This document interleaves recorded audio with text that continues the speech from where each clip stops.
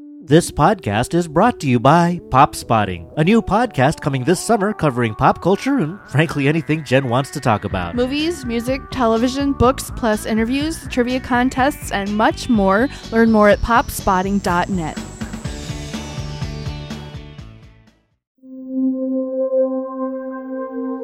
The Transmission, Episode 86, February 28th, 2010. What? Jacob, where is he? Kind of dead. Turns up whenever he wants, like Obi-Wan Kenobi.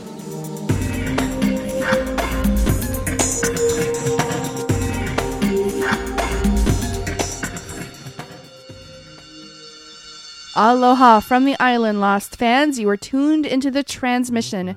This is a podcast devoted to the show Lost on ABC. I'm Jen. And I'm Ryan, and boy, have we had a strange day. It's been a really weird day. There's nothing like being shaken out of bed at 6 a.m. by a siren and shopping at Costco at the break of dawn. That's right, but fortunately the good news is the island is not underwater. Not a heck of a lot actually happened, but certainly it was a very good to see that we were prepared here in Honolulu. Yep. And we do want to thank all of you who did check in and had expressed concern and certainly support. Thank you. And of course now I think our attention should definitely turn to those who are directly impacted by this natural disaster. Our brains are fried, but nonetheless we are here to talk once again about Lost. Up next, we'll recap the 5th hour of Season 6. It's called Lighthouse, and we'll do it in under 8 minutes. Then we'll hear your feedback on the episode in You All Everybody. We'll hear another great song from the Others Lost band. And finally, we're going to cover the last week of Lost production in the Forward Cabin. And I'm going to make it a good one because our next two podcasts will be initial reactions only. I'm going to call them shortwave transmissions because unfortunately I'm going to be traveling. So for our next two podcasts, I do encourage you to come by the blog at hawaiiup.com/lost to continue the conversation. So you ready? Let's get lost.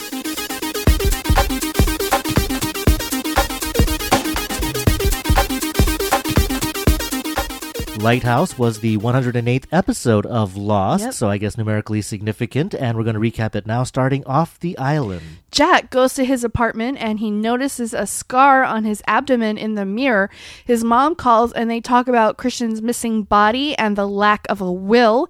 Jack asks his mom when he had his appendix out and she says that he was about 7 or 8. She says she's surprised that he doesn't remember.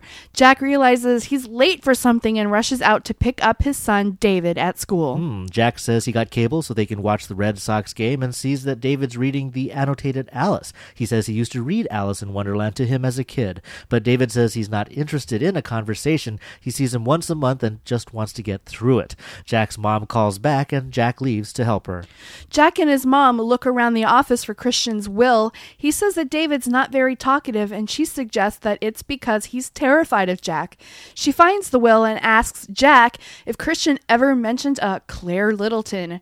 When Jack returns home, David is gone. He goes to David's mother's house, sneaks in with a key hidden under a rabbit, and goes to David's room. He listens to David's messages and discovers that his son has an audition for the Williams Conservatory. He rushes over and catches his son's performance. He bumps into Dogen there with his own son, and he tells Jack that David has a gift. Outside, Jack tells his son that he was great and that he didn't know he was still playing piano. David tells his dad that he was so into it, he didn't want to see him fail. Jack tells him that he felt the same way when he was a kid and that Christian told him that he didn't have what it takes. He says he doesn't ever want David to feel that way and that in his eyes, he can never fail.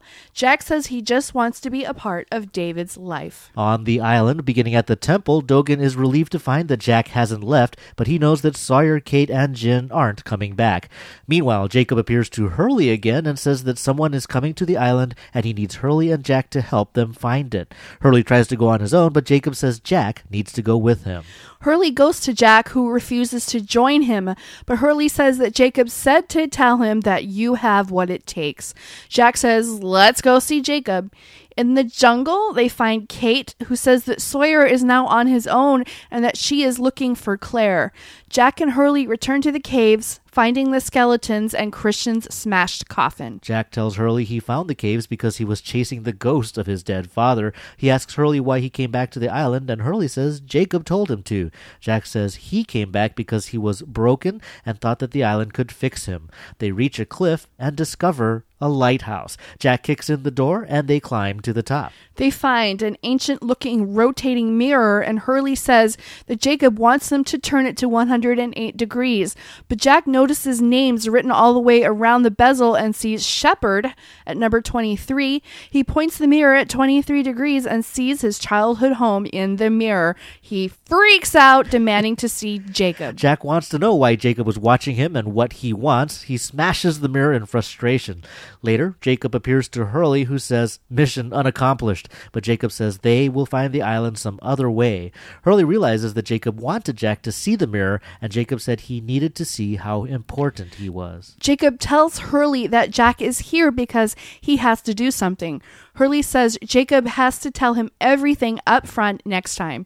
Jacob said he couldn't risk them not coming to the lighthouse as they had to be as far away from the temple as possible. Someone bad is coming.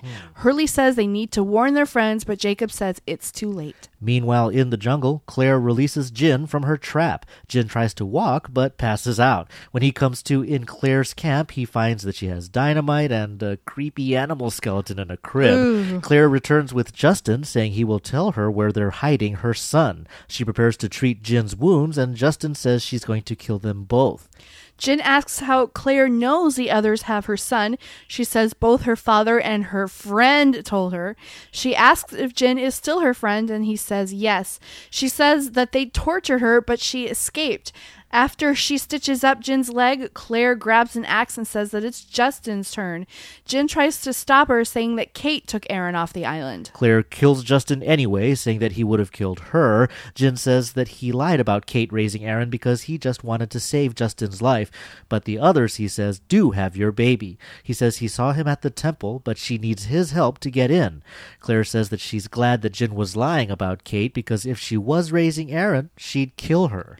Locke shows up and Jin says, John, but Claire says, no, that's not John. This is my friend. And thud. And that was the 5th hour of Season 6 of Lost, titled Lighthouse. We'll take a quick break to catch our breath, and when we come back, we'll share our thoughts on this episode.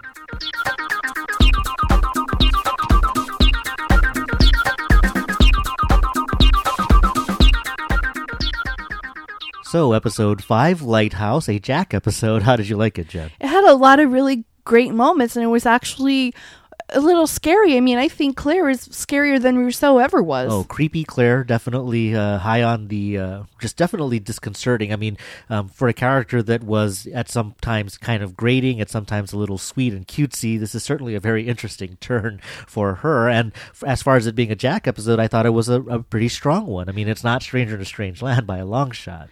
Off-Island Jack is a very different person than we've been used to. This is an entirely different guy. Well, I mean, I think things turn out differently for him. I do believe that we still see the Jack that we know that was on the plane, but for whatever reason, some of the decisions that he makes are a little different in terms of how he deals with his son. I think the key that we picked up for that was the answering machine message he left for his son before he got on the plane. I mean, that doesn't sound like something that the old Jack would have done. So yeah. There was definitely something bigger or more different in his history besides just having a son.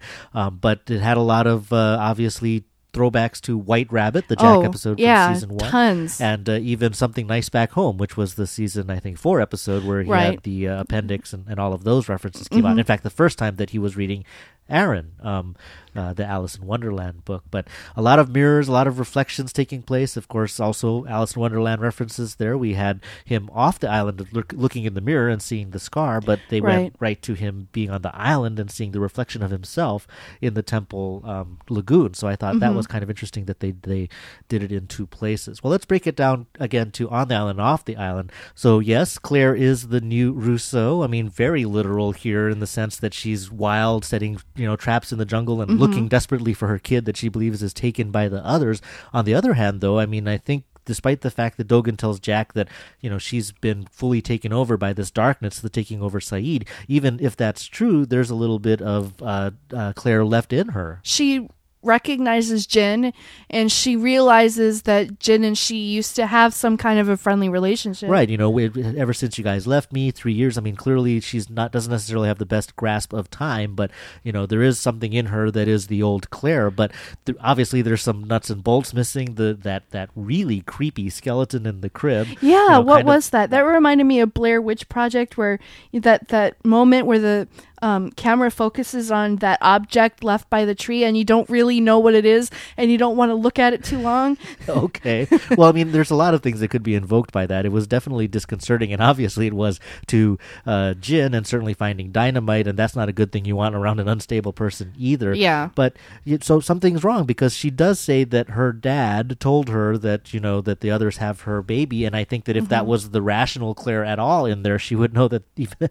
that person would not be there on the island with her. So, right. Obviously there's something seriously wrong there as well. So I noticed that she seemed to hear the conversation between Jin and Justin when Justin asks Jin to untie him. Right, she's outside, and then when she comes in, she says, "I'm glad you didn't untie him." And he seems kind of surprised by that. I'm not sure if that means that she just was actually paying attention, or if in fact they're trying to imply that, I don't know, extrasensory perception or really superhuman hearing. I'm not sure. What I wanted to know is, why did Jin blurt out, the truth, although he says he was lying about Kate, to save Justin's life? I mean, Justin was just recently part of a couple of others who were looking like they were going to kill him, and he decides that he wants to save his life suddenly. Well, Jin probably thought it was a good idea to tell her before she seemed to, she had such an emotional reaction to finding out about Kate that Jin really realized, well, this was probably not a good idea to tell her. Oh, right. I mean, at first he's probably thinking, oh, you don't need to worry about Aaron. He's fine. He's being taken care of. But that turns out to actually upset her more than anything else. But I can see that. And I think maybe that Jin is just maybe a nice guy, doesn't want to, or squeamish, doesn't want to see a guy hit with an axe, which of course comes around anyway. The other thing was, when did Jin know about everything that had happened off the island? When did Jin get caught up on, oh, okay, so Kate did take Aaron and raise him for 3 years off the island. He's 3 years old. I'm not sure. I mean, I don't know. That's a really good point. How would he have known? Well, that has to go into the basket of imaginary conversations that must have happened off camera, where everybody caught everybody up on what's going on. The only reason why that's a little frustrating is that we see them have conversations and not get the information that they're supposed to get. So, I mean, I guess that's just the nature of dramatic storytelling. Now, she shows Jin, when she got hit with the brand, basically the same thing that happened to Saeed, right, as part of the test. And clearly they're saying she also failed the test, but she escaped, whereas Saeed could not. But it actually made me think about Juliet's brand, how she got marked as well. Oh, right. That's right. Do you think there's a parallel there? It looks like a different shape. And well, you're right. I don't know. I didn't get the feeling that they were testing Juliet. It really felt like what they were doing to her was some kind of punishment or retribution. Right. Not, I didn't feel like it was done in the same spirit as Juliet's brand. But certainly, I mean, the whole concept of marking people, I think, has come up before. So, I mean, I don't know. That's how I kind of read that brief shot there. Now, remember during season 4, when they had the Oceanic Six and Kate had Aaron, and she had that dream sequence where suddenly in Aaron's bedroom was Claire, or even creepy Claire. Oh, and, right. Don't you dare bring him back. Exactly. Yeah. So in some ways, that was a creepy Claire, like the creepy Claire we see on the island. But now I'm trying to wonder, which side of the coin that vision was playing on, the side of this creepy Claire that's on the island who wants Aaron to come back? Probably not. But then why would a spirit or force off the island not want Kate to bring Aaron back to the island? Well, dreams can mean anything. Characters True. have, all kinds of characters have had dream sequences with conflicting kind of information. There's the theory that Claire was not referring to Aaron in the dream sequence. She was referring to Locke. That's right. Which I actually kind of like. Right, and certainly bringing back Locke kind of set a lot of things into motion that we're seeing unfold now. So that might actually be true. Now, do you think that when Claire eventually discovers the truth that Kate did stash Aaron away on the mainland off the island, that Claire is going to kill Kate? That's basically the confrontation they're building up for those two? I don't know. Sawyer said he was going to kill Jack, and that hasn't happened yet. Well, that's true. Well, I mean, I think Sawyer went back and said that he just wants him to suffer. It seems to me that Claire, or creepy Claire, is a little more resolved in that. I do believe that the issue of he should not be raised by another, and Kate taking him and all of that is such a huge plot point that it's not something that they're just going to gloss over. There is going to be at least, I don't know, some kind of retribution for Kate taking him. I don't really know what form that would take, but I'm sure they're going to address it somehow. I mean, I would agree that there's some kind of reckoning or some kind of showdown here. I mean, Roger and DC actually left a message saying, "Oh, good, let's kill Kate." But I mean, I think that one thing that this episode does kind of set into motion is that Aaron is turning out to be, very or more significant than once thought, right. Which is kind of encouraging because we have other kids on the show that we're not sure what they're going to do anything with. Mm-hmm. So maybe without any Walt answers, maybe there's going to be an Aaron answer there. Now, Claire also says something like, if there's one thing that's going to kill you around here, it's infection. So I kind of like that. Yeah. Except again, so like Rousseau, she's talking about infection and people being sick, but in this, I would say it seems clear that Claire is infected, that she is sick. Right. Do you think? But now I'm wondering if Rousseau was sick too, because it seems that they're drawing the parallel so strongly that there might have been something wrong with Rousseau. Well, as well. I've maintained that it was not it was not Robert and the team that had the problem. It was Rousseau. I really believe that Robert and his team were in fear of Rousseau. That's why they were armed. And I think it had probably been brewing for some time before, the showdown where she finally shoots her husband. Yeah, I kind of want to go back and revisit that whole confrontation, because certainly Rousseau's team was very calm and at peace and saying, you don't need to worry. It's, it's a security system. Everything's Mm-hmm. fine. And that does sound more like, Temple speak and the good guys. And for that to be in opposition to what Rousseau was saying, that would kind of point to that. But yeah, these new parallels between the two of them just get my mind spinning. Well, let's go to the temple. Now, Dogen starts off by telling Jack that, I was sorry you'd left. And, Jack says, I didn't, are you saying that we had an option to leave? Yeah. And I think that definitely goes back to the whole thing about you have to choose what happens. We can try to stop you, we can urge you in a certain direction, but really we want to say above all else is the choice or your own, picking your own You can check destiny. out anytime you like, but you can never leave. Well, there you go. There you go. That could be it.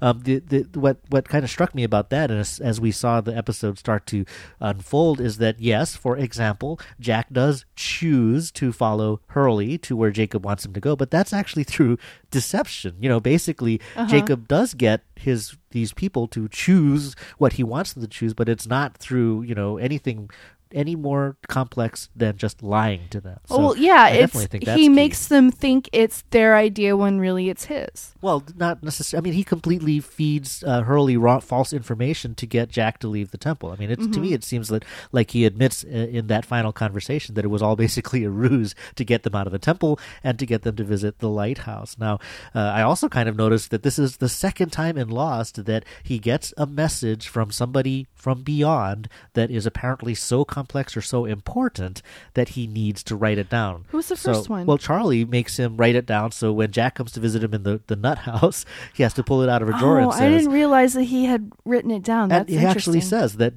that Charlie told me to write it down to make sure I get it right. Oh. So I don't know, are they saying that Hurley is a lousy stenographer or can't keep, has a bad memory? I'm not sure, but the poor guy is always kind of stuck in this position of being a medium, but now even has to take notes. He has to be the secretary for these people as well. I loved a lot of Hurley's lines, but I thought it was so much of them that it was kind of too much almost. Yeah, I would agree. I mean, on one hand, they were fantastic, great pop culture references, but on the other hand, I just kind of felt like maybe the writers are trying just a little too hard to be funny there. But I mean, I definitely enjoyed. We had Indiana Jones references, Indiana Jones and Star Wars in the same episode, right? And even says, "I just lied to a samurai," which is kind of general pop culture reference. And actually, Dieter from Spokane pointed out that Hiroyuki Sanada, of course, did appear in movies where he was, in fact, the last samurai. Yeah. So definitely some fun lines there.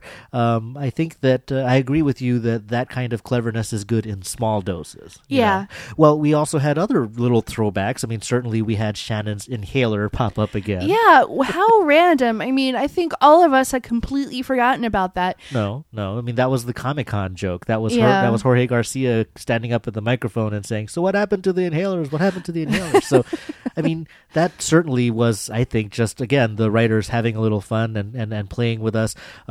And what they're really trying to do, obviously, is make all of these ties to season 1. They want to really kind of feed that sense that we're coming full circle or that our story is wrapping up. But Right. I definitely think that it was a lot of exposition by Hurley that said, remember when we were here before, and now that we know we can time travel, that what if we had gone back to dinosaur time and this is actually us after we had done that. Mm-hmm. So do you think that that's the explanation that they're going to stop with? I mean, what do you think? I hope what was not. the point of all of that? I'm hoping that, what Hurley said is just a hypothesis, because I don't want them to go there. I think dinosaur times is too much even for this show. Well, they said when they found them that they were only 30 or 40 years old, so Right. that's certainly not necessarily the case Yeah. there. I think that here's the thing. We know that they have said that they're going to say that the skeletons were one of the key pieces of evidence about the overall arc of the story that they had in their minds since Yeah. they first started writing it. If we had faith in that, if we already were focused on that, I kind of felt a little insulted in a way that they were going to basically shine a bright light on it and say, remember this. We will come back to this later. Again, I can see where certainly you're maybe trying to bring fans back in that might have drifted away and are trying to explain a lot of this stuff, but exposition is something that I'm really, really sensitive to this season, Yeah, I think. yeah, In I part agree. because, for fans who have been following along the whole time and paying very close attention and taking copious amounts of notes, that kind of stuff can just seem a little bit cheesy. Did you notice the skeletons were together this time?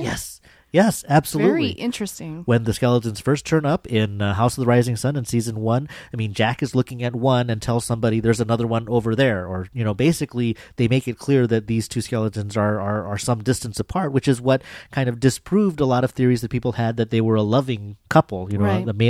There's a man and a woman, but they're not together. So what does that mean? And now they're right next to each other. So do you think that they're saying that physical distance that we all remarked upon in season 1 is actually not relevant? And this is what they intended all along, that this is going to be a couple of some kind? Or do you think that this is the mistake and that we should still continue to theorize about a male and female pair that are not, basically tied together like that? I don't know. There could be any number of scenarios. They could have been moved by somebody else later on. It could have been, I don't know. A mistake is not something I'm willing to entertain, because it would seem like it's such a deliberate choice to have them apart. It seemed like something they put a lot of thought into, and to have them presented together now, maybe they're trying to tell us something. Maybe something has changed to put these skeletons together. I think that's certainly an interesting way to look at it. Certainly there's been jumping through time. There's been changes in the past, so that could be one. Maybe the fact that they moved is significant. I kind of lean toward the simpler solution. When they filmed those original cave scenes, that was a set built in the old Xerox building on That's Nimitz right. Highway, and here they have to recreate it 5 years later on a sound stage. Even Jack's, father's coffin wasn't right across from the skeletons in That's the true, original. yeah. It seems to be a much smaller cave all of a sudden. So I personally feel that now that we're in season 6, they basically have a much better idea than they did in season 1, what they wanted to tell us with those skeletons, what they wanted the reveal to be. And so here, if the skeletons are together, they're a male and female pair, and there's black and white stones. Basically I have to rejigger what my theories were on who they might be. Rose and Bernard. Right. That was you felt Yes. that from early on, especially once time travel came into play. I still think that the amount of time that elapsed is incorrect, but that's the simplest solution, and maybe that's going to be what they give us, because unfortunately a lot of times that is what Lost gives us. Yeah. Now, I should mention that Matt from Minnesota has a decent theory that it's Sun and Jin. That, one, because we still are waiting for them to come together, so maybe that reunification is going to be significant if it Yeah. happens. And more importantly, the fact that we first met the skeletons in House of the Rising Sun. It was a Sun and Jin episode. Yeah. So I thought that Matt had a very good point there. But on the other hand, Katie and Austin agreed with us. I think that whole conversation, again, just seemed a little heavy-handed. Well, we should definitely move to the title, prop of the episode, the lighthouse. What did you think about that reveal? I really enjoyed that whole sequence. Just even Jack smashing the mirrors. I thought there was so much information given in that whole sequence. Well, it was definitely a TiVo moment. just like the caves in the last episode. Basically, you've got lists of names, and they're assigned to numbers, and they're significant, and we're going to have to go and study them. Now, Lostpedia has a great page with them all broken down under candidates if you really want to go and study them. Cool. Let's get first of all, how did we not see this lighthouse before? guess we weren't looking for it. I mean, that's a little strange too. Was not really a satisfactory explanation, but I was willing to go with it when a mysterious four-toed foot appeared on the island. So you have to go with it. Right. I mean, and we had a second island that nobody noticed until they showed it to us too. So Yeah. I mean, well, you just got to go with the flow. But definitely, that was a really great prop. The manual, I guess, lighthouse there. I mean, I'm thinking back to the prop master during the Hawaii International Film Festival talking about some of the props that he built and what his favorite ones were, but he can't tell us what they were. This is probably it. I think that's definitely one that was on that list. So definitely a great prop, definitely a great sequence. But yes, the list of names, I'm presuming that it's essentially the same list of names that the Man in Black showed Sawyer, because Jack was number 23 on both. Right. But there's at least one significant difference on this Yeah, list. yeah. Kate is on the wheel, but she's not on the wall. Right. Well, she's also a number that's not a special number. She was number 51 on on this bezel around the lighthouse, but 51 is not one of our numbers. So Area on one 51. hand, well, Maybe there's she's that. an alien. I think that, we had mentioned in our last podcast that in a way the lack of Kate on the cave wall kind of makes her a free agent or a radical or something that might be a variable that somebody's not accounting for. And that also seems to be borne out with this, that Kate is still there. Her name is not crossed out, but again, she's not a number that we've been paying any attention to, and perhaps the Man in Black has not been paying attention to. I mean, one thing is clear. It sounds like the cave, as we suspected, is the Man in Black's realm. It's not Jacob's cave. Yeah. And what it looks like is that Jacob is doing all of these observations and messing with people from the lighthouse, and what we see on the wall in the cave is basically the Man in Black's attempts to untangle that. It's his own Sudoku puzzle or his own crossword that he's trying to figure out what Jacob is up just to. his doodles. Right. They were certainly not as neat as the writing on those, although some of the names were written differently. Like Jack Shepard's name seemed like it was not as a newer name or a different set of handwriting that wrote his name on that. So I'm thinking that might be significant. I didn't really have a too. chance to compare them, but that's interesting. Yeah, like we said, definitely a TiVo scene. There was, of course, a lot of conversation about number 108. Right. Who's there? Well, the people who do the screenshots at Lostpedia tell us that the name on that list was Wallace. And, of course, Wow. there's another name that we've never heard, and we don't know who it is.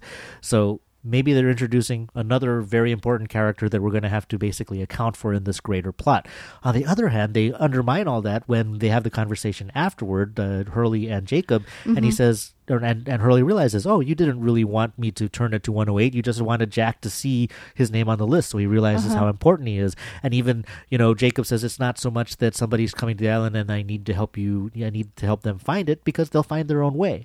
Right. So maybe they're saying that 108 was just a red herring. This is 108th episode, and so don't think too much more about it. Do you think that person, number 108, Wallace, is going to be significant or not? There are a lot of characters on this show that have aliases and double names. So I am willing to bet that Wallace is, in fact, somebody we've met. That'd be kind of interesting. We definitely have some theories on that in You All Everybody coming up. I think that, because we've got a lot of characters that we don't know who their last names are, that could definitely be a key. I was thinking, what's Jacob's last name? I mean, True. So it could be anybody, but we'll discuss that in a bit. So the places that Jack saw in the mirror, I mean, as it swung past Kwan, whichever Kwan that is, we saw the Byodo-in Temple, a.k.a. Mr. Pike's house. Right. And I thought that was kind of interesting because that is on Sun's side of the family, not on Jin's side of the family. So I'm not sure if that was a hint as to which Kwan we're talking about. But it's also the location where we saw Jacob visit them when they got married. So maybe he's been watching from the lighthouse and goes over there to basically intercede in their life. The second location was the church in Eva Beach, a.k.a. Sawyer's Church, where his parents' funeral was. Right. And again, where we saw Jacob go and visit him. That third location we only see for the first time in this episode, which is Jack's childhood home. And he freaks out and he says that why has he been watching me all this time? Why has he been watching me since I was a kid? But that brings us back to that last name of Shepard. Yeah, I mean, well, maybe Jacob isn't watching Jack. Maybe he's been watching Christian. right. I think that's basically the most obvious and tantalizing ambiguity that they're giving us. The Kwan, one way or another, is fun for them to comment on, but I think the Shepard one is key. And actually, it might not even be Christian. If that was Christian's home, then maybe that was actually Ray's home Yeah, as well. they could have been watching Ray all this time. So I just kind of like that they've shown those two other locations where Jacob visited, but we did not see a location where he visited Jack. So I think that's definitely key. But basically, we have this great treasure trove of clues and information that could be derived from this fantastic prop that I'd love to spend much more time with. But no, Jack freaks out and Jack basically smash! Yes, Jack just pulls an Incredible Hulk and loses all control and destroys it. So, I mean, that's certainly, but that's, like you said, I think that's Lost. That's what they do. Well, somebody has answers or a prop might make sense. So let's not pay any more attention to that. But it's also in character for Jack. Jack frequently flies off the handle and breaks crap. It's actually not really that surprising that he did that. Well, I mean, and I personally felt that it fit with what we're seeing with him, definitely on the island versus off the island, for example. And basically someone in his position who blew up an atomic bomb and destroyed many, many lives to turn out to have been a wrong plan, a wrong destiny for him, for him to just suddenly come across basically something that says, oh, but actually there's still something else going on here. Turns out you're still actually kind of important. That would basically blow my mind. I mean, I would kind of make that I would kind of have that same reaction. But the thing that stood out to a lot of people was Hurley saw the numbers and Hurley saw the names. Why doesn't Hurley, Mr. The numbers are bad, I've been haunted my whole life by the numbers, get freaked out by seeing those numbers? Yeah, I mean, they're not together, though. I mean, it probably doesn't necessarily register with him at that point. I mean, numbers are numbers. When they're together like that, they mean something. I don't know. Well, I suppose, but there's the conversation about 108, and I think, Hurley might remember 108 minutes. I mean, there's just so many opportunities for something to just go off in his head. And sure, Jack destroys the mirrors, but they seem to have had some time to hang out there in the lighthouse, but instead he has to go out and look at the ocean for a while. But anyway, just a little bit of nitpicking there. Now, one of the things that we pick up from that scene on the cliff is that, somebody is coming, Jacob says, but they'll find some other way. They didn't need the lighthouse to find their way to the island, but who else could be coming to the island? Who is the next batch of is it the next threat? Is it the next bad thing to come to the island? I don't know. There's always somebody coming, and maybe it's paranoia that feeds the island. Maybe it's the fear of other people coming that keeps everything going. Maybe there is nobody. In this case, though, Jacob implies that he wants this person who's coming or these people who are coming to come. There's someone's coming. I need your help to help them find us or find the island. So that's what I find fascinating. I mean, previously the arrivals to the island were perceived as threats. Here we have Jacob, or the essence of Jacob, basically saying that there are people coming to the island that I want to come, that I look forward to or anticipate, or wanting to help them come. So I think that's certainly an interesting twist. And in fact, the most dangerous place on the island is the temple. Yeah. And that I can't really figure out either. So we've been hearing for over a season that the safest place to be on the island is the temple. When the freighter was coming, everybody get to the temple. It's been said even in this episode, we've got to get to the temple. If there's a place where your husband's going to be, son, she's at the temple. But now the last place on earth you want to be is at the temple because some really bad thing is coming. Yeah. So how did the temple go from being a safe place to being a really horrible place, a dangerous place? It seemed to be safe enough until they found out that Jacob was dead. That's true. That was the significant twist there when they set off all the alarms. All right. But I did find that fascinating, that this is a safe haven, although it's also kind of curious that most of our losties have actually left the temple, and the only people left there are, I guess, Saeed, who the people at the temple are scared of, right, and Miles, who I certainly hope does not get into trouble. But people are on their way there as well. Ilana, Ben, Son, and Frank are going to the temple, so I don't know. I mean, they've basically got a revolving door on that temple, and it's a game of roulette to know who's going to be there when the stuff hits the fan. It's definitely going to be a point where things converge.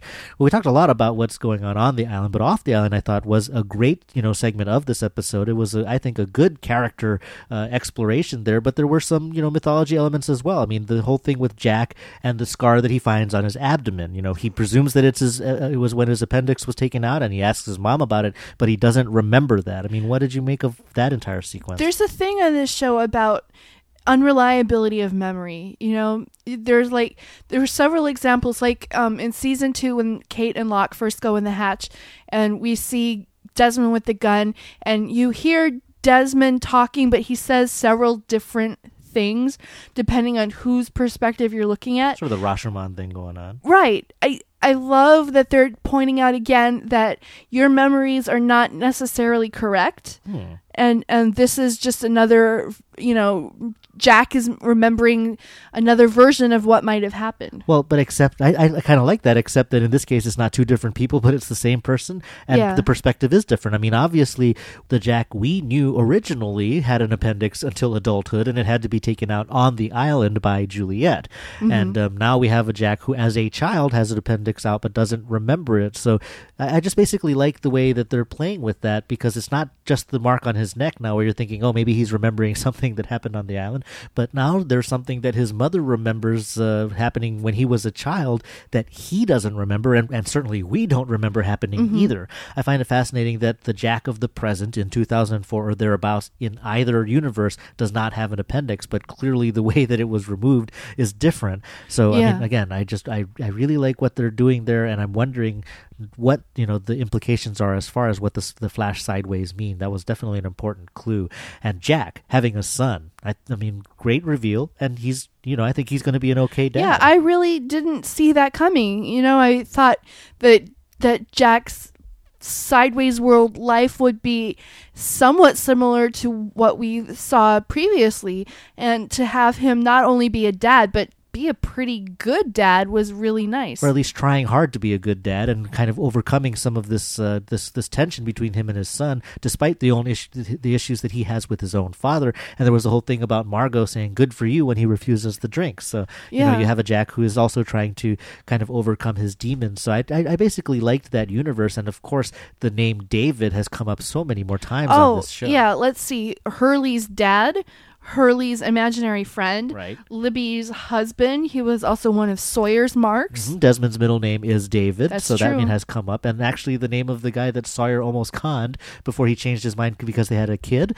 that guy's name was David as well. Yeah. So they just love that name on this show. Yeah. One thing that some Easter eggs, Murphy from Louisiana pointed out that one of the folders in Christian's office had a writing on it. It basically kind of looked like bad doctor writing, but it was actually Arabic, kind of hieroglyphic looking writing, but it was actually Arabic. And according to Lostpedia, it actually is the name Jacob on that. I'm not sure if we were supposed to catch that or not. And of course the key under the white rabbit, definitely a fun clue there.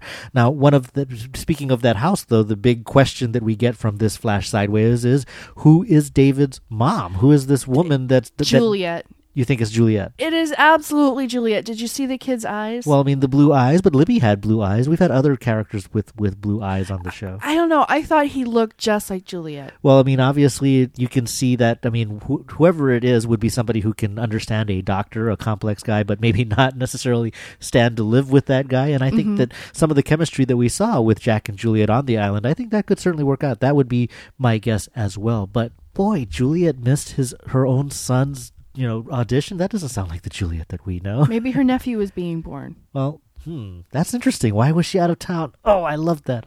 Now, speaking of the audition, we see Dogen show up. Our mysterious on-island samurai is now off the island and basically a dad in Los Angeles with a kid who's auditioning for the same school. What did you think about that? He reminded me of your dad. Okay. Well, that could be one way to look at that scene.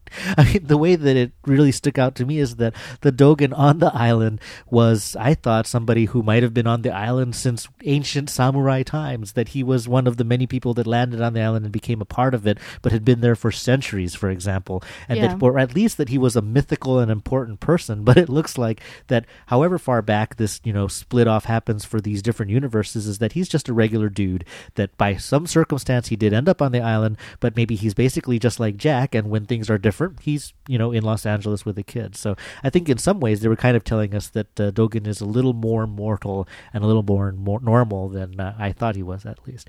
Well, we've certainly rambled on, going long here. So before we close, we normally do our books and music and locations. The book we had discussed was The Annotated Alice, and Arbitrary on our blog definitely recommends it, says that it's basically like a DVD commentary track for a book, so certainly something that you should check out. But as far as the music, we had the Chopin piece that David was playing. Right. Daniel played it in the variable. We saw him as a little kid playing it on the piano. So certainly a key musical piece for the show. And finally, for locations, well, the lighthouse was over at Makapu'u Lighthouse Trail. It's a very beautiful shoreline along the we've Kaidi actually coastline. hiked that. It's a really nice hike. Absolutely. And of course, it's around where Dave jumped off, and there have been a lot of other really important scenes filmed out in that area, but it was a beautiful set that they built. Only that first level was actually there, and the rest was all composited in with computers. But I do have some pictures on my Flickr page of just the base of it sitting out there. Beautiful, beautiful set. Jack's childhood home is on Noella Place on Diamond Head. David's mom's place is on Malama Place in Manoa. The school where David was picked up, that nice-looking school, was St. Louis School in Kaimuki, and the Williams Conservatory audition was at Central Middle School near downtown Honolulu, and I got to see them at most of these locations. So again, you can find pictures on my Flickr page, and you can also look them up on a new site that I built called lostlocations.com. So that's our 2 cents. Our 10 cents. When we return, we'll hear from you all, everybody.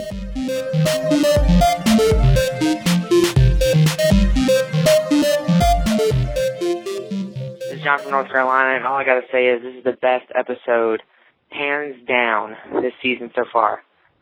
For starters, the Flash Sideways was brilliant. The whole character story in that Flash Sideways was really good, I think, compared to the last couple. The on-island stuff was amazing.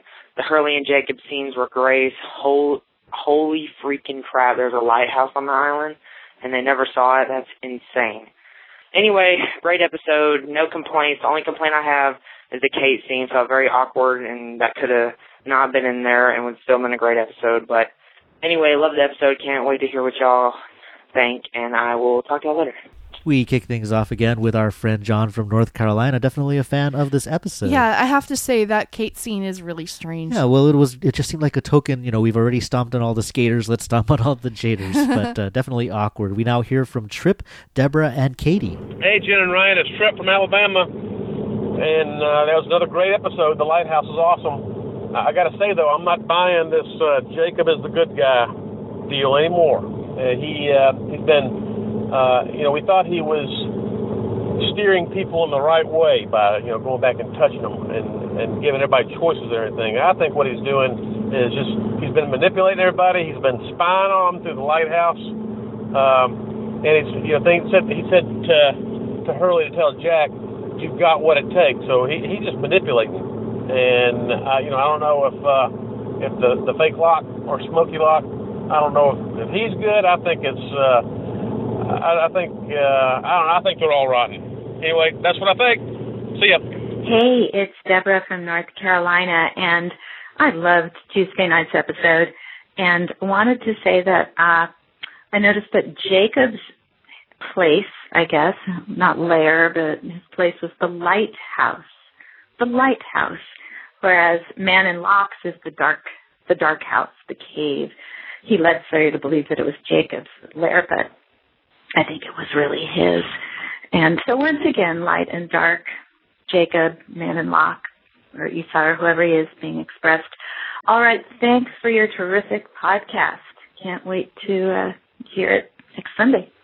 Bye. Hey, Ryan and Jen. This is Katie from Austin, Texas. I was just calling about tonight's episode of Lost, the Lighthouse. And despite the fact that there wasn't all that much mythological development, I love the character development, which is a big deal for me because I really I've been tending to dislike Jack a lot lately, but I really enjoyed his sideways reality backstory. First of all, the revelation that he has a son in the backstory was fabulous. I tended to like Kate a lot more when she was a mother on the show, because I started feeling the same way about Kate. I really disliked her character. I thought she was getting really predictable and selfish and horrible, but when she was around Aaron and when she was acting as a mother figure, I liked her character a lot more. I found her a lot more interesting, and I see the same thing happening with Jack, is that I really enjoyed his backstory more for the fact that he had a son. I can't wait to hear your thoughts about the show. Thanks. Bye-bye. Mahalo for those calls. So Tripp says that Jacob is bad. What do you say? Jacob and the Man in Black are not good or evil. They are two sides of the same coin. Okay, well, that's sort of the yin and yang, black and white, safe answer. I think I'm going to side with Tripp and say Jacob's actually not a good person. Deborah from North Carolina, one of many people who pointed out that, hey, lighthouse, dark cave. Could that be any more clear? Cool. Nice catch there. And Katie from Austin saying that she thought that Jack is usually a weak character like Kate, but he's much more interesting when he has a kid like Kate is. Kate was way more interesting with Aaron. Absolutely. So who do we hear from next? We now hear from Anthony, Patrick, and Megan. Hey, this is Anthony from Chicago. I just wanted to say that Jack episode last night was so boring. I really don't care about Jack and his son. I guess that's just cruel of me. However, the Claire story was amazing. It actually gave me nightmares. I had nightmares all night about it. I don't know what to make of it. I don't know who Claire is now. She seems a lot more insane than Rousseau. But I was totally amazed by that. And they should have concentrated more on her story than on Jack's, because I just didn't care. Thanks. Bye. Hi, Ryan and Jen. This is Patrick from Seaside, Oregon, and just calling in after watching Lighthouse, and wanted to say that I've never been more excited to see some light shed on an answer on this show as when we found out what the numbers were with degrees and how Jacob is using the numbers as the degrees and focusing in on his search. But to add to that, I've never been more upset with anybody than when Jack smashed those mirrors, because I thought we were going to get so many answers and looking at everyone else's reflection and what they would see. So keep up the good work. I absolutely love it. Talk to you later. Bye. Hi, Ryan and Jen. This is Megan from Virginia. I'm just calling about last night's episode of Lost entitled The Lighthouse. I thought it was a great episode. Some people were saying that Jack was a little over-dramatic when he saw his name and his house in the lighthouse, but I mean, I react that way too, seeing my name on a mirror in a lighthouse that I'd never seen before on the island. It's kind of creepy. I also loved his relationship with his son and how he was a little curious about getting his appendix out. He didn't remember it. And I also liked Claire, especially when she said that her friend told her that the others have Aaron. I knew she was talking about Locke, but still, he came to the tent and she was like, that's not John, that's my friend. Totally gave me the creeps. But anyway, I love you guys' podcast. And you guys are awesome. Thanks. Bye. Thanks for those calls. Hey, you guys are awesome too. Anthony in Chicago, unfortunately bored with this episode. But he thought that Claire was scary, and I definitely did. Yeah, stuff of nightmares. Now that he's mentioned it, I'm probably going to have nightmares. And Patrick in Seaside, Oregon, very happy to have found the lighthouse and very upset to have lost the lighthouse. Lost giveth and lost taketh away. That's the show we know and love. And Megan from Virginia said that she agrees with you, basically, that Jack was in character to freak out the way that he did. Yeah. But, when she points out, that she knew that my friend was Locke, that reminds me, she broke out, my father and my friend, and she clearly knows, she can see through Locke and knows that Locke is right. Like the smoke monster. So who is, they're different. That is what that says. And we do have Christian Shepherd's body being out there versus just the form, for example, of Locke being used. So I think that was an important clue. Next up, Eric, Matt, and Josh. Hi, Ryan and Jen. This is Eric from Oakland, California. A couple things stood out to me.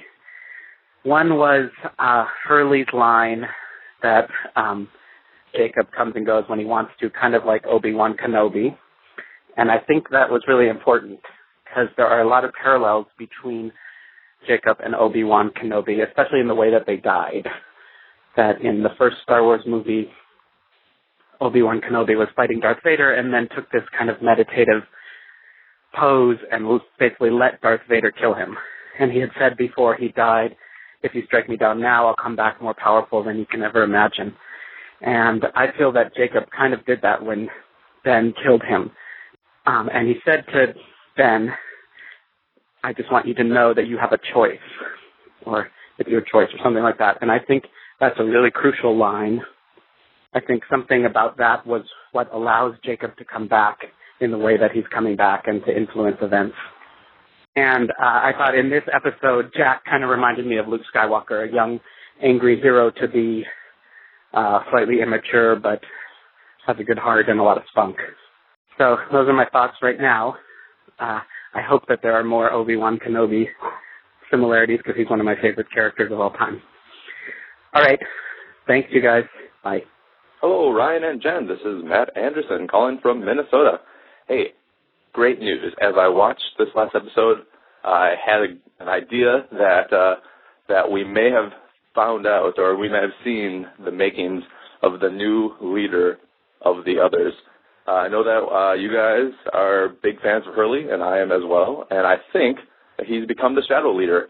If you think back, who are the people that end up being leaders of the others, people that hear from Jacob?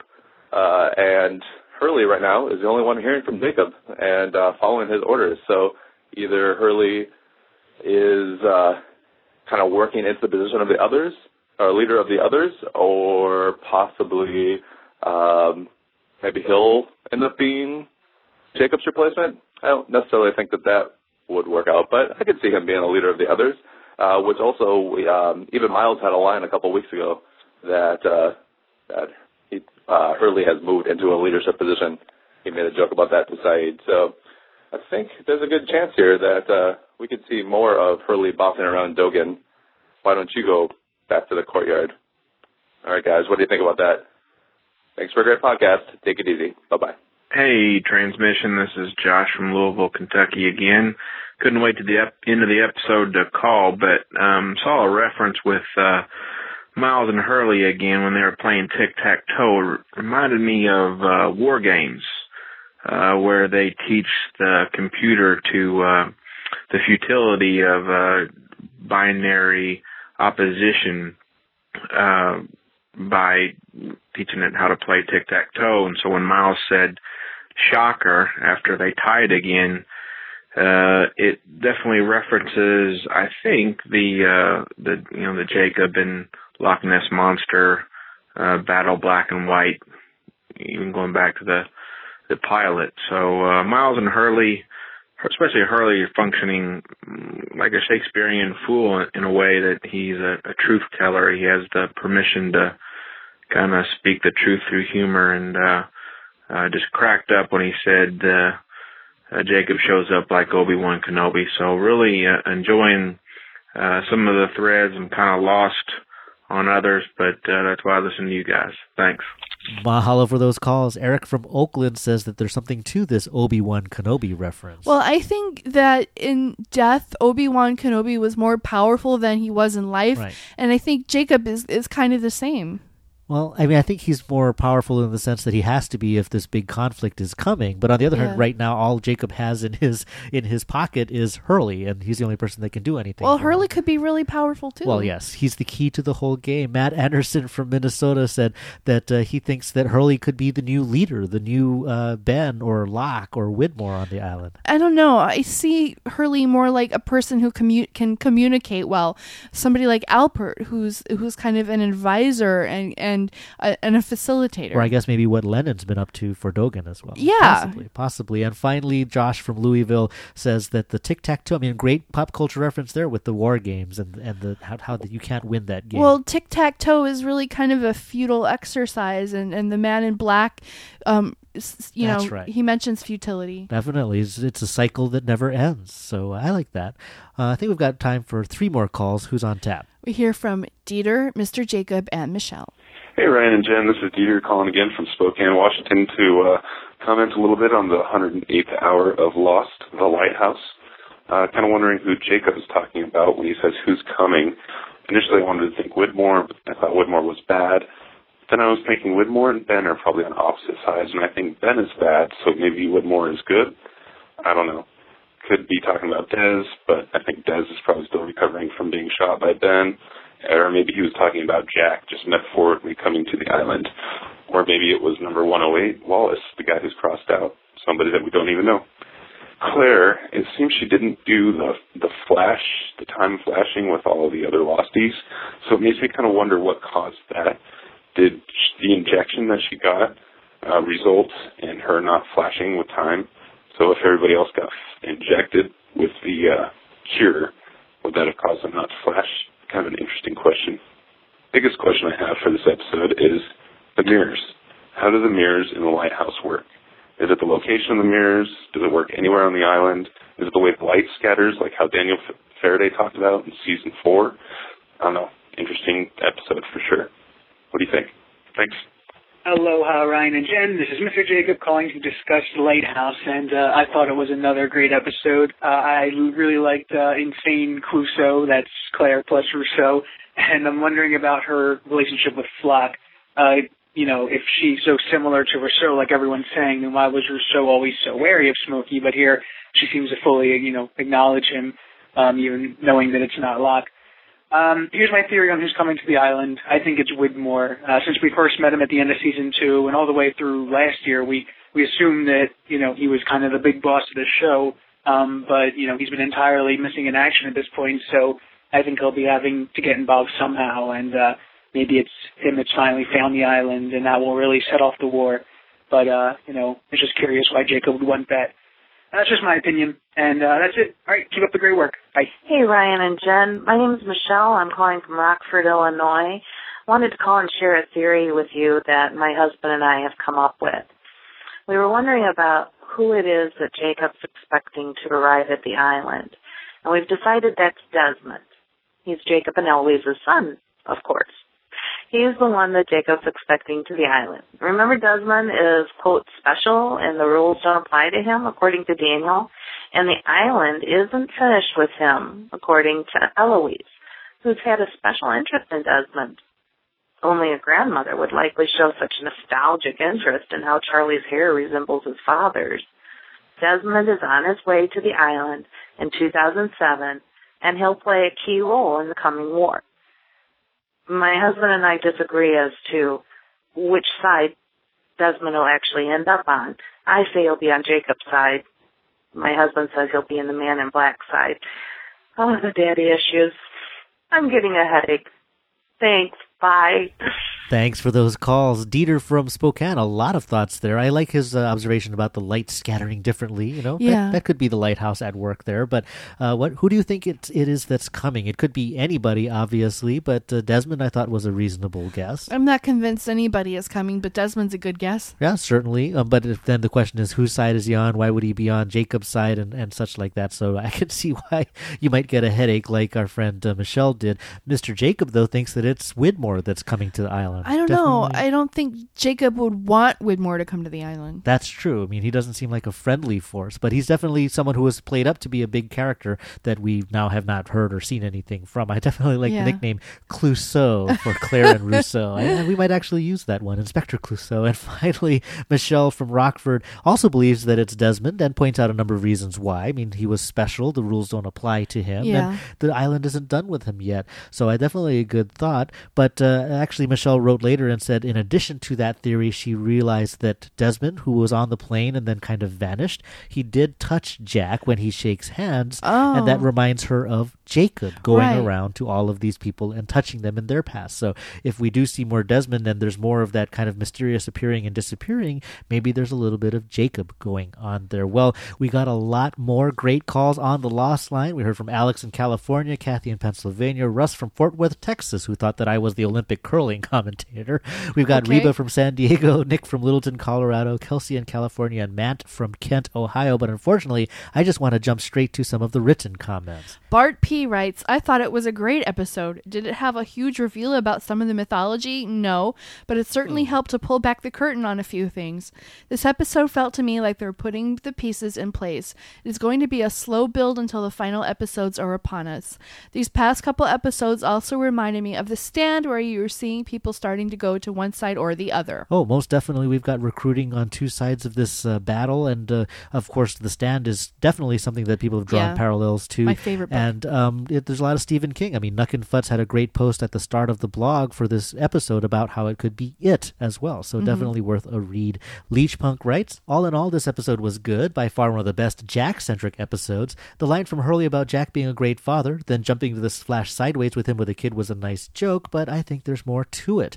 Also, the score of this episode was great. I loved how when Jack realized the names on the wheel, we heard the music heighten, and then he stated that Jacob had been watching him since he was a child. The music just bombs out there into an oh crap tone. Great job there. I always like the score. Yeah, Giacchino is fantastic, but I mean, I'm going to say this, and I'm a huge fan of his music. I've been really conscious of the music lately. I'm not sure if that means that it's doing well or they've cranked up the knob, but to some extent, I've been finding it being a little too much in terms of someone is saying something dramatic, so let's build the music louder and louder. But still, I mean, definitely effective. Kiara writes, I have to be honest, I was expecting more from this episode, mainly because Damon and Carlton wrote it. I think the pacing was a bit slow. It took forever to get to the lighthouse, and we didn't spend enough time there. Oh, yes. I did enjoy the dialogue between Jack and Hurley in the jungle, and I also enjoyed the off-island story. It was nice to see Jack look happy and able to resolve some issues for a change. Yeah, I mean, I can see how you might think it was slow. I mean, again, although I was worried during season 5 that they were going too fast, so I'm perfectly willing to take a slower pace this season. Brayer Mike writes, I thought this was a great episode and an excellent companion piece to White Rabbit. I loved Hurley and Jack's scenes as they trekked to the lighthouse. Definitely season 1 vibe again to the whole episode. I'm already expecting people to say it was more filler, but this really was a great episode. I think too many people are just watching for answers now, and the ABC promos are partly to blame for that. But they are missing out on all the things that made Lost great to begin with. Good characters, good storyline, and intriguing mystery. Yes, thank you. Absolutely. Gregoire from New York City writes, it's nice to see Emily DeRavin being given something meaty and interesting to do for a change. I feel like we've been subjected to seasons of her neediness and that shrill accent for the sole purpose of seeing it turned on its head. This actress must be thrilled to be doing something violent. Charlie who? Good point. And yeah, I mean, definitely, less cute and funny and much more complex and creepy. We got a fun email from Simon in Ireland who actually said, holy freaking cute, she can axe me out anytime. So I guess Creepy Claire Clouseau has a lot of fans out there. Jen from New Jersey says, loved the episode. I noticed that Dogan asks Jack if Austin, Kwan, and Ford will be coming back. Maybe this points to the fact that the Kwan on the list is Jin and not Sun. Yeah, absolutely. Well, I don't know. I mean, he only knows Kwan because they only introduced themselves when they arrived at the temple. Yeah. So that could be it as well. Mindy writes, the scene with Hurley and Jack at the lighthouse reminded me of when Locke and Ben went to Jacob's cabin for the first time. Locke and Jack both demanded to see Jacob, but Hurley and Ben said it doesn't work that way and he just shows up when he wants to. Then fits of rage happen inside.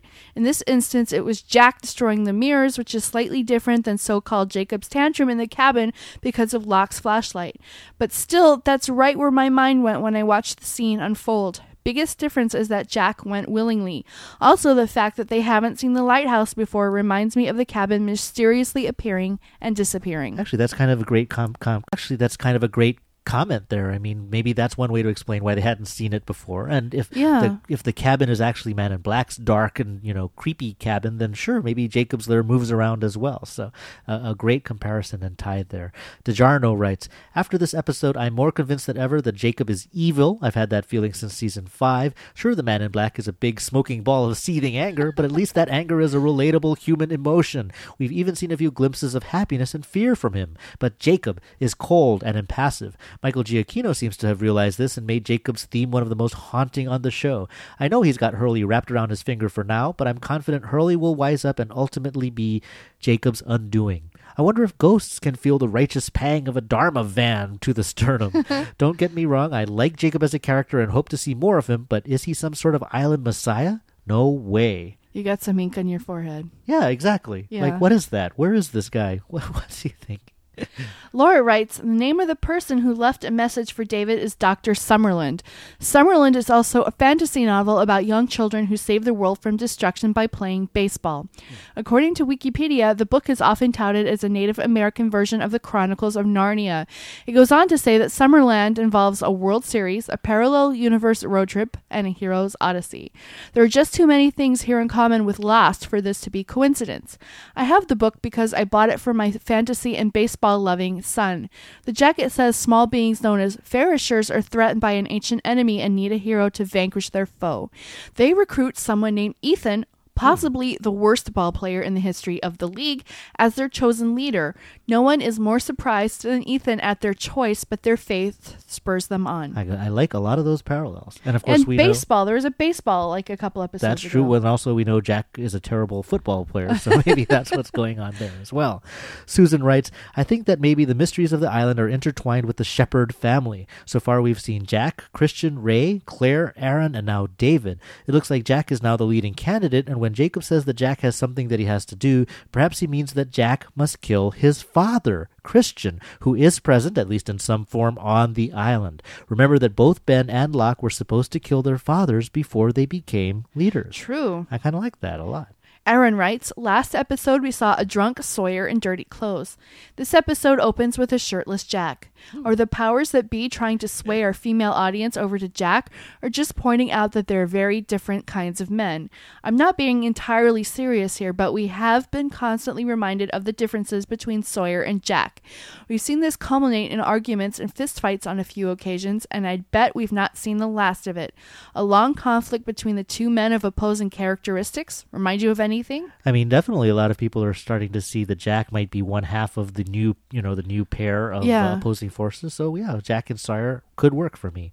Mike B. in Michigan says, one of the recurring themes of Lost is someone's coming. It's been present since season 1 in one form or another, and it's back in season 6. We know someone's coming, but we're not sure exactly who. My initial thought was Desmond and Penny, but while rewatching the first 5 seasons, I had a thought.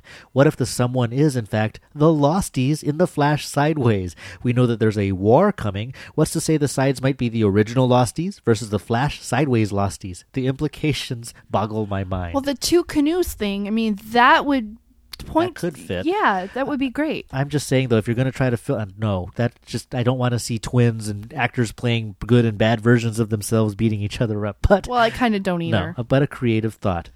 Brendan writes, if the lighthouse was used to spy on the possible candidates, and maybe even used by Jacob to be transported to them, it would seem that it isn't needed anymore since Jack broke the mirrors and Jacob didn't mind.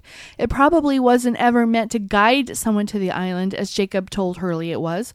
So Wallace may never have been coming to the island, especially since the name is already crossed off. Actually, that's a good point. We didn't mention that it was crossed off. I mean, you've got the 108 and it seems important, but all the other names that had come to the island and gotten crossed off, things didn't turn out well for them, or basically they're not the candidates that he wanted. So I think some people had made a case that Wallace could be Desmond because, of the Scottish thing, Wallace being a Scottish name. Yeah, well, William Wallace was a folk hero in Scotland. He fought against Britain.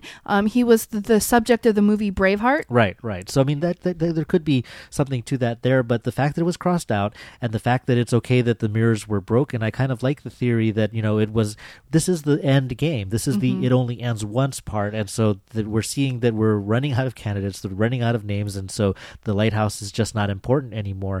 Finally on that, I guess we'll close with J.W. Rollins, who asks, could the lighthouse belong to Jacob's nemesis?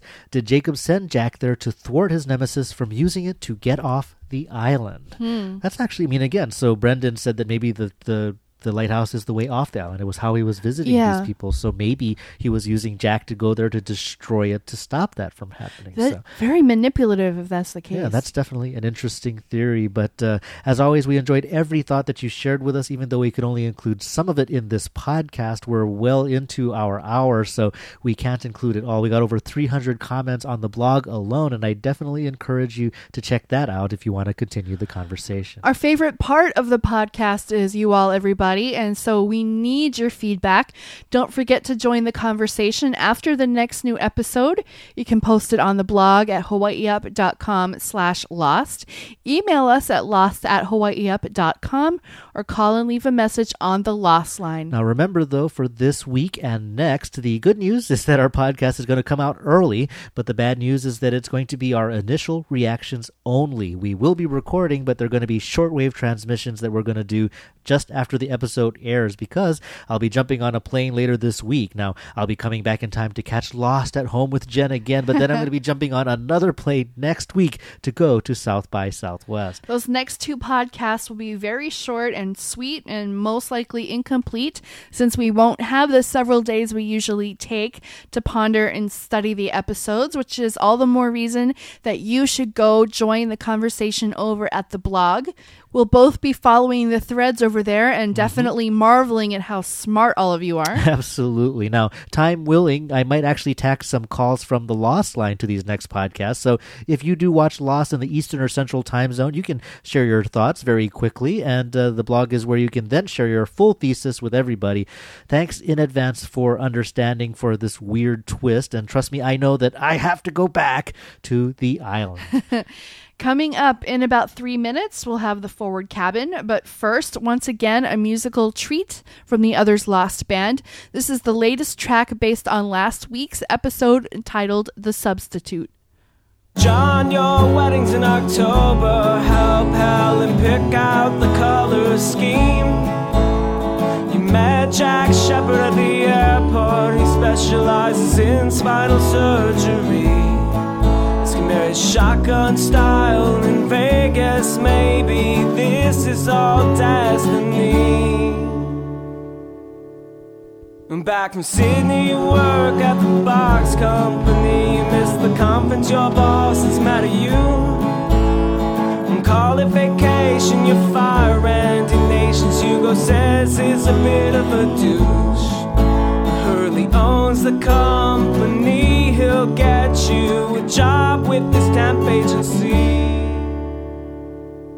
So go out and recruit, 'cause you're a substitute. 4, 8, 15, 16, 23, 42. Each one is respectively one of you. John, Mark, Hugo, Sawyer, and Saeed, Jackson, or Jin. It's a mystery to me. If you have your name in the cave, and you could be a candidate. Richard, I'm sorry I punched you in the throat. I want you to come with me. I never would have kept you in the dark like Jacob did. I'll tell you everything. The second chances are seldom the kid's edge. You know the rules, but don't ever tell me what I can't do. Hello, James John, I thought you were dead. I am, I'm the ghost of Christmas past. All I care about is whiskey and you ain't scared. I'll go with you, need to put on some pants. Richard says that John is gonna kill me of mice and men. I am George and he is Lenny, and he's trying to recruit, 'cause he's a substitute. 4, 8, 15, 16, 23, 42. Each one is respectively one of you. John, Mark, Hugo, Sawyer, and Saeed, Jackson, or Jin. It's a mystery to me. If you have your name in the cave, then you could be a candidate. Kind of animal would you describe yourself as? John Rose will find you a job that you can do. My knives arrive from Australia, Helen, I'll never walk down the aisle with you. Miracles don't exist, I like Earl Grey tea. Ben teaches European history, and I'm a teacher too, but I'm a substitute. And there are choices, you have 3. Do nothing, be new Jacob, or go home with me. That was The Substitute from the Others Lost Band, the great band based out in Boston that write a song based on every episode of Lost. You can find out more, hear more music, or even subscribe to Transmissions from the Others by visiting their website at theothers.thethungs.com, and I will have the link to that in the show notes on our blog at hawaiiup.com/lost, and we want to thank that band once again for letting us share their music on our show. So now it's time to turn our gaze forward, and next up is episode 6 of season 6. It's titled Sundown. The synopsis reads, Saeed is faced with a difficult decision and Claire sends a warning to the temple inhabitants. And Sundown, I mean, I think that sounds like a counterpart to House of the Rising Sun, which was the counterpart from season 1. It also kind of sounds like Lockdown. Actually, true. It kind of sounds like a combination of those as well. So with that out of the way, it's time to get to our filming report. Now, this is the last Forward Cabin for a few weeks because our next two podcasts will be initial reactions only. So I figured that you'd want an extra hearty serving to tide you over. So this time I'm going to tap into some call sheets. Now, these are basically production outlines, but they're obviously more detailed than filming reports where fans just describe what they see. And usually, even when you can watch them film, the scenes could be anything without context or dialogue. But I do want to give you a strong warning this week that if you're on a light diet of spoilers, you might want to skip this stuff. I wish I could skip this stuff. Yes, Jen's not a fan of spoilers. If you ever wondered what it's like, she basically sits right next to me but tries to ignore me. But I obviously like most spoilers, especially when they make no sense and they give you something to chew on and get confused about. But I definitely understand why many don't like spoilers. And of course, please don't spoil people who don't want to be spoiled. That's just uncool. But with that said, let's dive in. Now, this upcoming episode is episode 606, so we'll start with that call sheet. It came to us courtesy Chris. Now, this episode was filmed in January on the island. The action takes place at the temple. In the scenes described, Claire enters the temple courtyard, which is obviously cause for some panic, and perhaps more shockingly, Sayid slits Lennon's throat. So unfortunately, Lennon's not long for this world. Kate and Miles run as the smoke monster attacks, and in the notes it says, after they split up, Smokey, quote, rams Guy into pillar. So that's basically Smokey's modus operandi when it comes to disposing of people. Now, also on that call sheet, there were scenes for episode 613, The Last Recruit, and in those scenes, basically at Locke's camp, Jack and Locke catch up, so I guess they have some important conversations. Sawyer tells Jack his plan, and I'm curious what his plan might be. And finally, while trekking through the jungle with Locke's group, Jack asks Claire if she trusts Locke, and Locke asks Sun if she saw Sayid.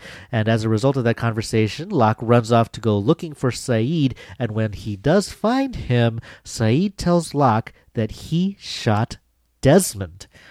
Wow. So, I mean, I'm not even sure if I remember reporting that Desmond was on the island, but I guess he's on the island, and I guess Sayid is being an assassin. But in any case, some mind-blowing stuff. We also get some context, fortunately, from this call sheet from the off-island scene that we reported on last month that was filmed downtown. As you may recall, we saw Jack and David, his son, there, Claire and Desmond as well, but we didn't know how they fit together. Well, apparently, Claire is there on her way to the adoption agency, and she runs into Desmond in the lobby, and he convinces her to see a lawyer. The two of them ride up in an elevator, and meanwhile, Jack and David arrive for the reading of Christian's will when Jack gets a call from his ex-wife. Now, obviously, a lawyer is going to be one place where these characters kind of converge, and as we had discussed in the earlier part of the show, Desmond does seem to be kind of turning up in a Jacob-like way and giving advice and pointing our characters in a certain direction, but that's just theory. That's actually not known. Now, moving on to the filming reports, and I want to say right off that these are all due to some fantastic fans. They're all much braver than I am, somewhat more convincing than I am, and certainly don't have to stay at a desk job all day, and I really appreciate them reporting in so I can share these filming reports with you. Now, a lot of action this week was taking place at the Hawaii Film Studio on Diamond Head, and usually that's not easily observed, so apart from some actors that were spotted moving about, there was little to report at first.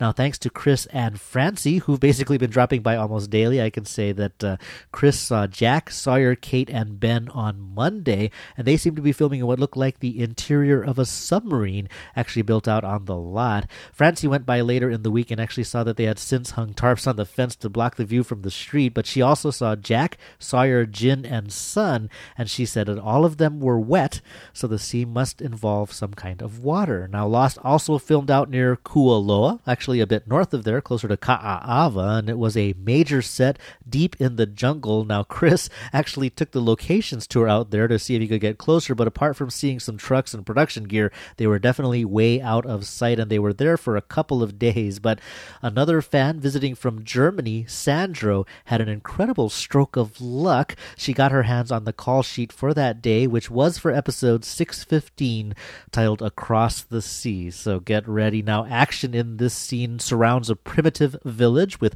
huts and thatched roofs and campfires and a boar roasting on a spit, but more significantly, the scene takes place in 23 AD. 23. 23, so also one of the numbers, but way, way back in time.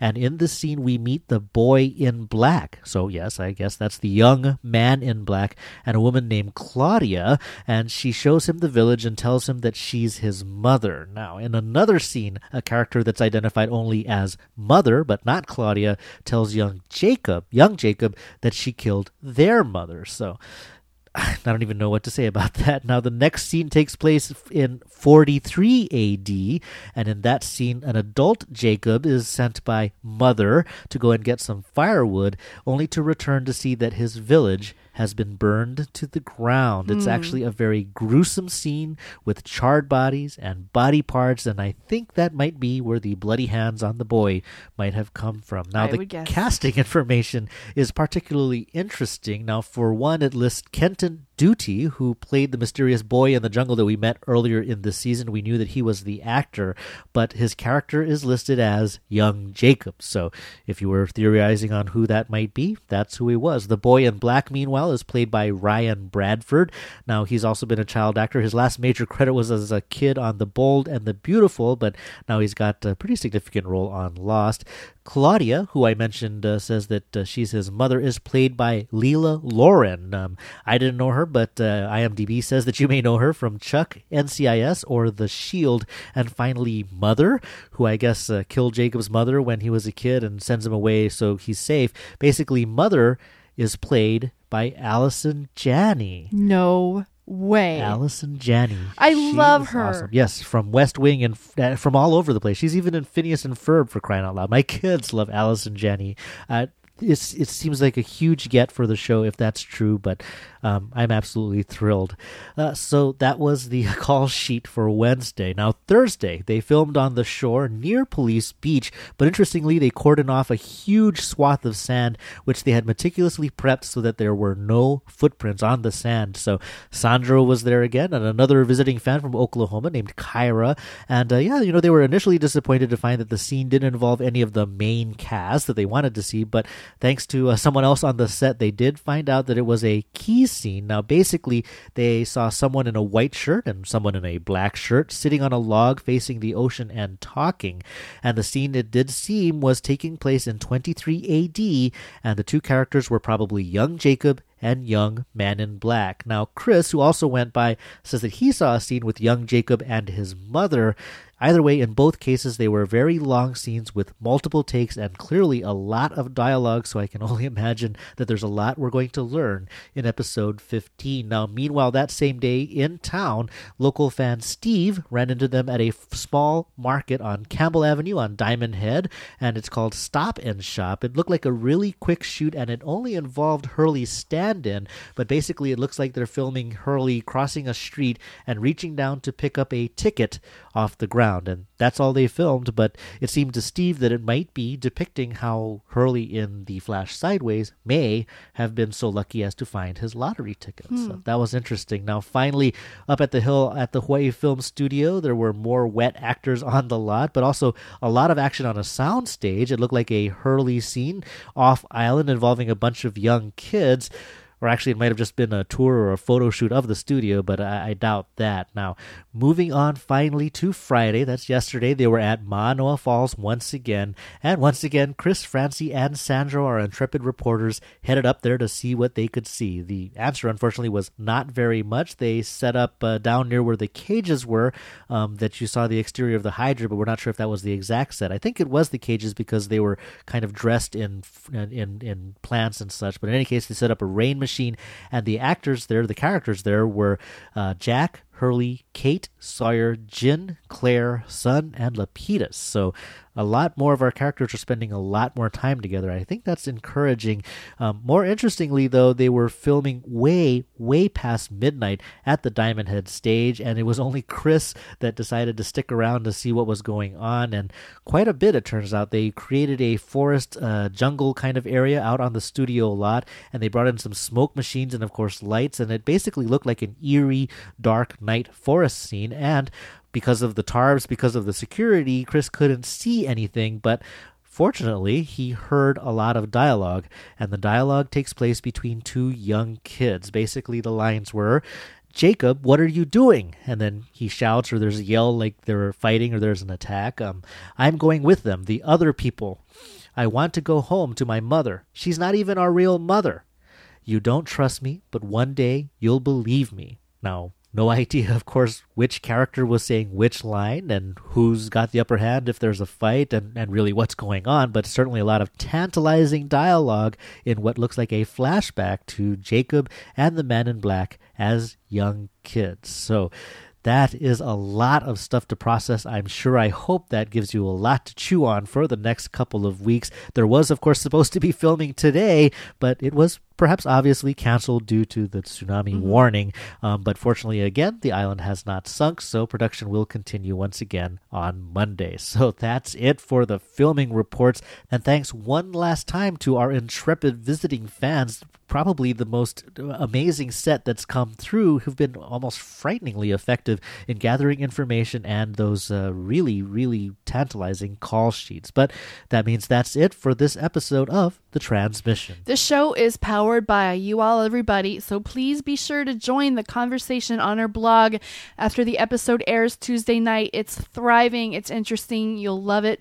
Please comment there and share your thoughts with everyone, or you can send us an email, or you can call the Lost Line. Now, as always, we appreciate the reviews on iTunes, and actually we haven't thanked our iTunes reviewers lately, so we've got quite a list. I want to say mahalo to Aunt Jean, Arched on You, The Apple Cake, Bad Guitar, Ben is the Best, Blue Dog 1121, an old friend, Chrissy from California, Dawn 989, Phoenix Solis, Gretchen K, Just B, LNW, Lord Blackfire, and Luke in Mill Valley. Also, Mary in Colorado, My Master, OBX Boy, Old Folkster, Onrix 2, Rhonda from San Jose, Remy in Clubby, Shut Up Tim, Spokane Flan 6910, Ted, Totally Addicted 05, Vox Robotica, and Yark.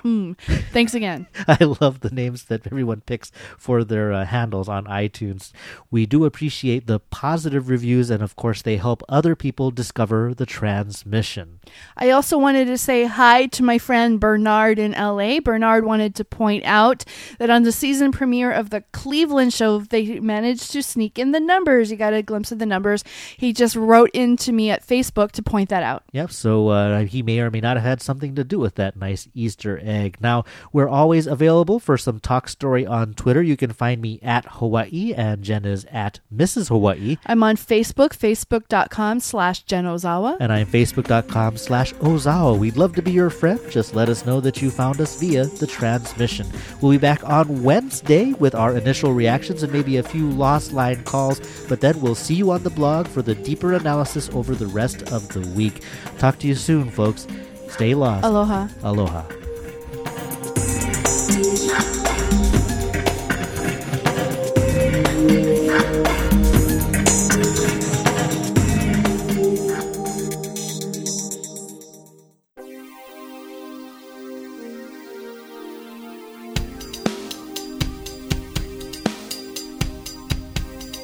This podcast is a proud member of the Lost Podcasting Network. Get all your favorite Lost podcasts in one feed at lostcasts.blogspot.com.